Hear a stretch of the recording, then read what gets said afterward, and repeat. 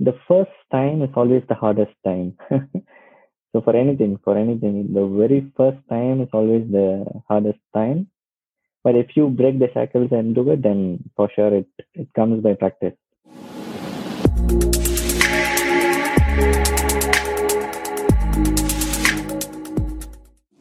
Hi, everyone. Welcome to another episode of Ken's Nearest Neighbors, the podcast where I bring in fascinating people from my world to talk about life, data science, sports analytics, content creation, and much, much more.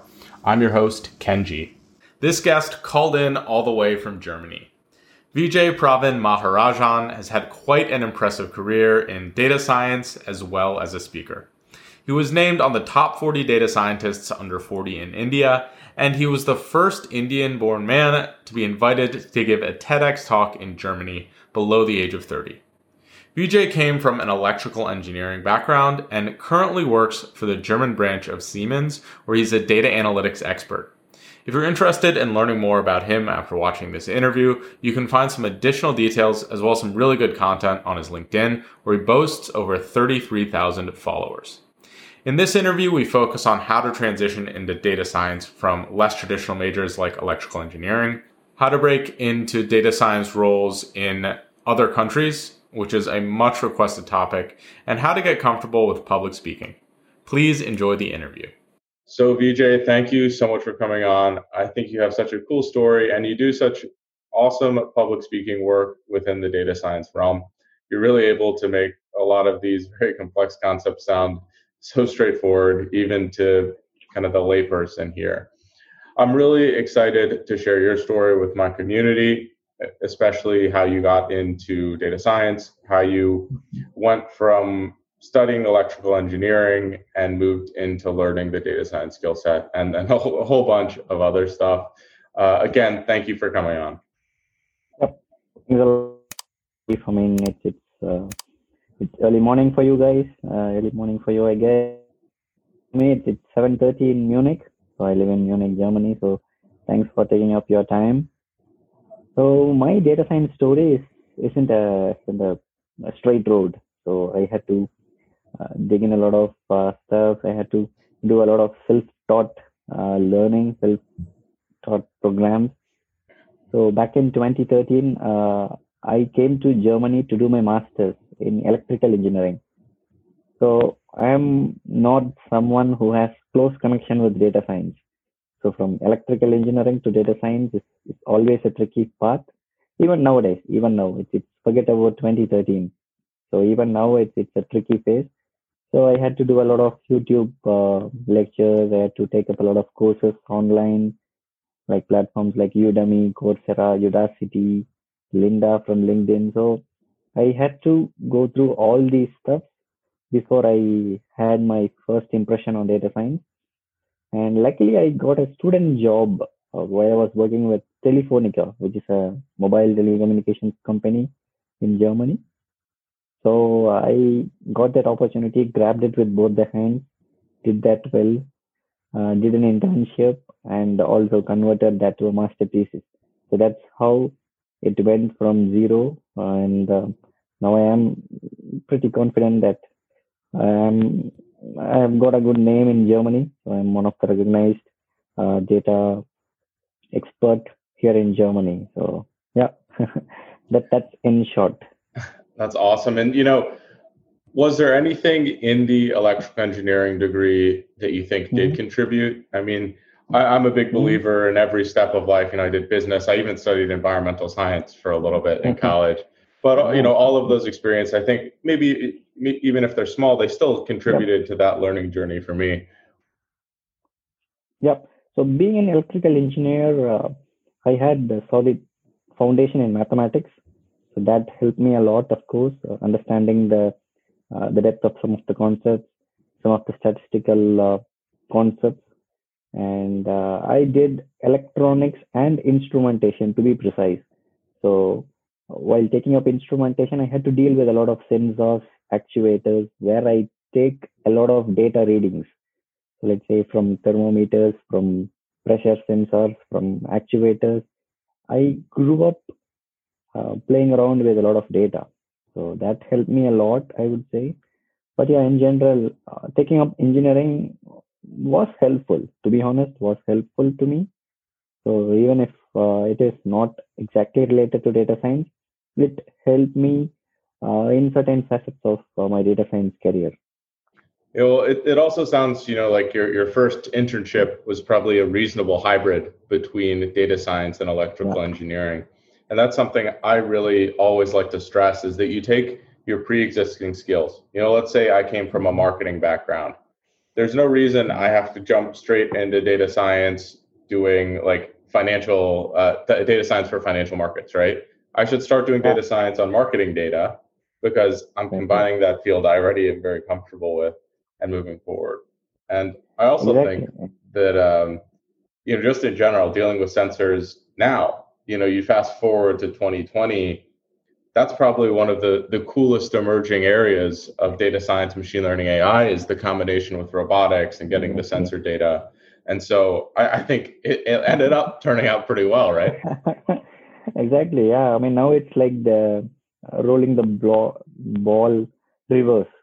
So a lot of people are now working on Internet of Things, which is again like devices communicating with each other. So ultimately, I started with something, came into data science, and now it's like rolling backwards.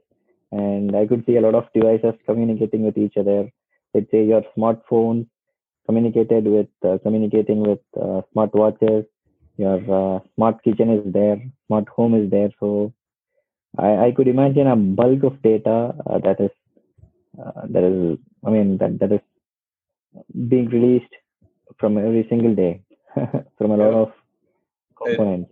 it's unbelievable. I mean, NVIDIA sent me over one of their little Jetson Nano devices for me to give away on my for one of the videos on my channel. And I Uh, mean, the things that are relatively cheap and very powerful, where you can do, AI, mm-hmm. machine learning, even on the devices now, even on the things that are collecting the data themselves as sensors, is mind-boggling to me. And there is a Yep. huge component of those. Um, I'd love to kind of stay on that same lane, but talk a little bit more on the career side. And you said you started with an internship, and Yep. that was one way that you were able to start working Mm-hmm. outside of India, get a job in a Yep. different country. Yep. That's something I have absolutely no experience in. I mean, I've worked in the U.S. my Mm-hmm. whole life. I don't know what it's like to apply. Do you have any tips, any other pathways for people who are saying, okay, Mm-hmm. I do want to work in Germany, in somewhere in Europe, in the U.S. Mm-hmm. What are some of the best practices there? I would say for fresh graduates, they can come for a master's to Germany. So that's one of the cleanest option and easiest option, in my opinion, to grab an opportunity in Germany later. So that is one. And if you are already working in a company, let's say in India, in anywhere in the world, you can grab an on-site opportunity. So people call it an on-site opportunity where you will be sent to Germany for let's say a couple of months or 3 months or 6 months, and then people come here, just switch to the local employer here, and they make use of that opportunity. That is the second option. And the third option would be directly applying to jobs in Germany. But the third option is like rather difficult because because people HR they usually give preferences to people who live locally. So let's say people who live in Germany, at least who live in Europe. So that's the hardest option, but of course it is also one of the viable options. I know people who just came directly from India after working uh, some time in India. So that's also possible. That's awesome. I think with those first two options, something that I'd really like to highlight is that, sorry, drinking some sparkling water, and No problem. really like to highlight is when you're talking about sales in general, which can be a little bit Mm-hmm. different from data science, you have the idea of a warm transfer and a cold transfer, right? So a warm Mm-hmm. transfer is when you talk to someone who you're already familiar with, you already know, and that gives Yep. you a higher probability of closing the sale.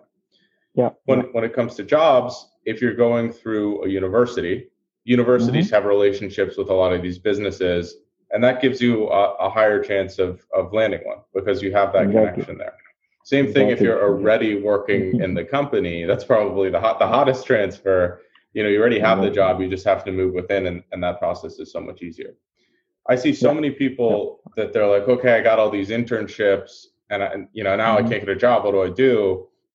It's like, well, you should be asking the companies that you got the internship with. Your goal with the internship is to hopefully work at that company after you finish and get an offer there. Um, Yes. so people aren't looking at it as like they're just racking up experience. They're not looking at Mm-hmm. that like it could be the end opportunity, which they 100% should Exactly. be. Exactly. So they're not thinking about the conversion ratio. So most people, they just grab an internship, and as you said, they're just racking up the experiences. So they just want to boast their profile as if they have done 4 5 internships in different firms, and they have wide range of opportunities and experiences. But that's not the case. So you should always have that in mind. So it's always uh, first about the conversion factor. So if you get an internship, do that well, convert it to a master thesis or a bachelor thesis, do that well, grab a full-time opportunity. So that's the safest bet. Rather than again starting from scratch and looking for jobs, this is the closest and safest option. Yeah. Well, it's interesting to me also that when people, really smart data scientists, approach Mm-hmm. the job process, the interview process, all of these things, they forget to think about it like how a data scientist would, right? If you're building a model to predict if you'll get a job, the relationships that you have in a with people inside of the company, the number of recruiters you talk with, Mm-hmm. have a lot more predictive power on if you'll get that job than even how many applications you like apply for, right? The Yeah. traditional way. Yeah. And so it's like, well, let's think about this problem as though it's a work problem or it's a data science problem, because Mm-hmm. we'll improve our chances. This is a great opportunity to use data science in your real life. I mean, Exactly. as crazy as it sounds, if someone during the interview process at my company told me Mm-hmm. they went about interviewing in a very systematic way like that, they're like, oh, I built this Uh-huh. model about my success rate. I've been tracking my performance, and I know that Oh. I have a 7% higher chance of getting an interview than the next guy because of XYZ. I mean, Ah, probably shouldn't okay. tell that to every employer, but that to me would be Okay. fascinating. I'd be like, yeah, let's get them to the Mm-hmm. next round. Yep. Um, so, a big part of your life now is doing some public speaking. I know you've done the TEDx talk, correct? Um, and one of the first in Germany, correct? I'd love to First hear. Indian. Mm-hmm. I'd love to hear that story of how that happened, and I'd Yeah. also love to hear more about that experience. How do you get comfortable Mm-hmm. speaking in front of an audience? I know a lot of data Right. scientists are a little more on the introverted side than the extroverted Yeah. side. So, I mean, if you look back at my speaking experiences, I was uh, an introvert at the beginning. So I never had a chance to speak in bigger stages at the beginning. So I slowly worked on my shortcomings. So I had to work on my shortcomings. I just found where I was lagging, and I started doing that repeatedly. So be it a smaller stage or a bigger stage, I started speaking out. So I went on to speak with a lot of people. I went on to speak with a lot of conferences and workshops. Started developing that as a side hustle to my job, and I was constantly conferences, international conferences, and workshops. So a couple of professors they invited me for a TEDx talk by seeing one of my conference talk, and to be honest, that was really surprising. And who would miss out on a TEDx opportunity Yeah. if the opportunity is knocking at you? So that's how I ended up as a TEDx speaker. But I would say in general, start speaking out. I mean, uh, don't think about the stage fear or the people in front of you. You will, of course, make mistakes. So while you are speaking in front of a huge audience, you will be nervous. That is for sure. And you make mistakes. That's for sure. That's default. But don't worry. So everybody starts from zero. What you should have it in mind. So start speaking and break the shackles.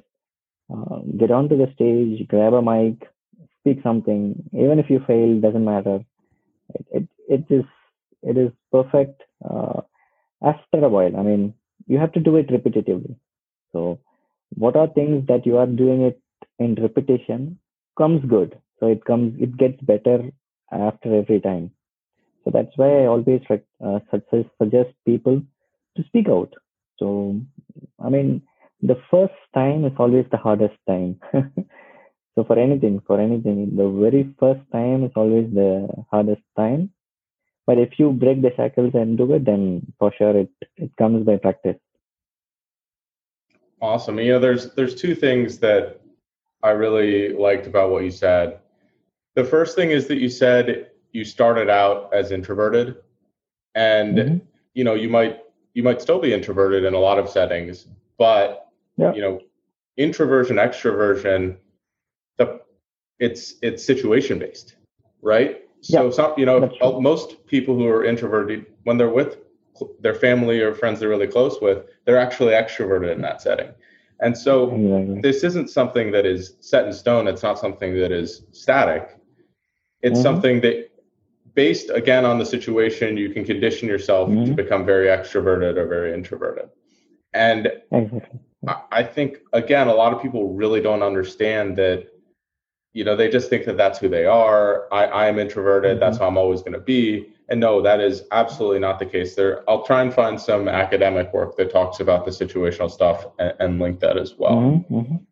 Hmm. Another thing that I really liked is that you talked about, in each scale, one, iterating, looking at how you could improve, and two, Hmm. slowly graduating higher and higher. I mean, Yeah.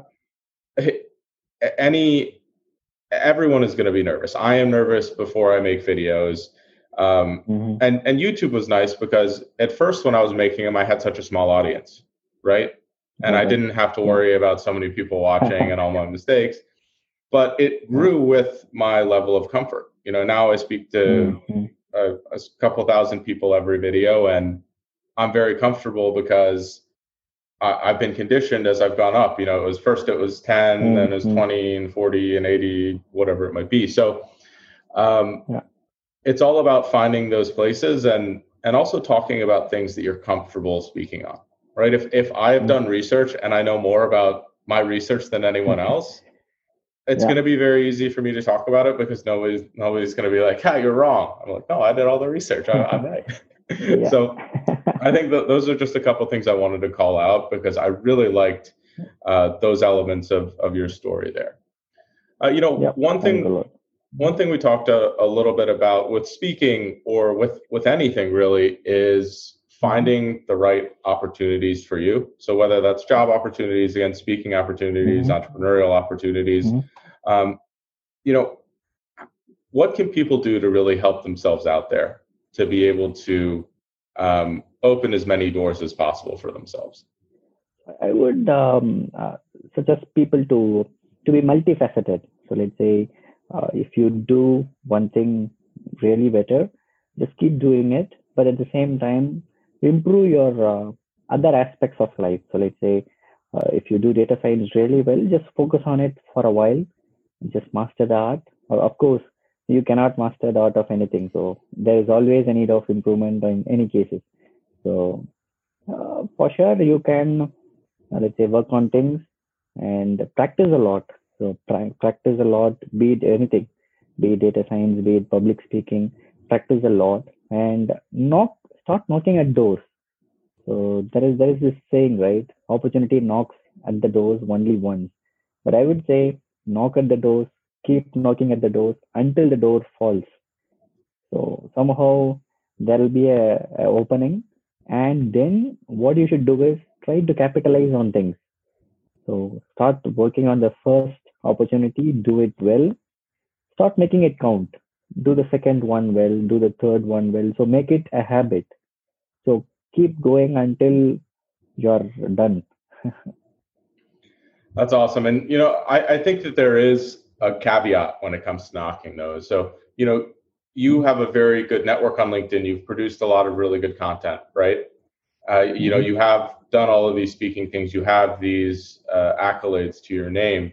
And so, for example, if you reached out to me, I'd be a lot more likely to respond to it or engage with your communication than someone who, has created a LinkedIn profile yesterday and doesn't even have a picture or something like that. Yeah. And so I think that it's really important to put some of your work out there to show and engage in a lot of these communities, because I'm so much more likely to respond to someone or start a conversation with someone who has a track record. Just like getting a job, if you don't have any projects or you don't have any work experience, it's really hard to get recognition. With this, it's easy to respond to LinkedIn comments. So if someone has responded to 20 of my posts and asked really good questions on LinkedIn or on YouTube, I'm going to respond to a message from them. They've engaged with me. I've seen their name before. I know who they are. So that is part of that knocking process, is that it doesn't have to be a direct message on LinkedIn. It can be just engagement. It can be commenting. It can be starting those conversations. Exactly, liking things, engaging with you, commenting on some of your videos.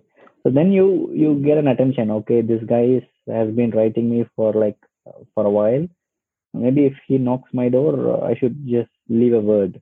So that's how one should start engaging. So as you said, it's not about creating a profile today and asking for an opportunity tomorrow. So it's a process. So believe the process, and for sure one day you will get it if you trust the process.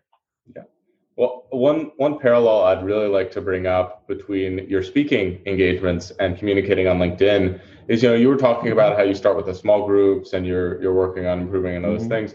It's even easier to do that on LinkedIn, for example. You can start by just liking a bunch of stuff, right? That is engagement. Your little picture pops up right there, and that acclimates you to that engagement. And eventually, maybe you can leave a couple comments. Eventually, those types of things you can start posting yourself. And it's a very clear step process of how much engagement or how quote unquote scary it might be to some people. So, that's something from your experience. I think there's a broader, maybe life lesson or something in there. It's like there are ways to make all of these things into scalable processes where the initial steps are not that scary.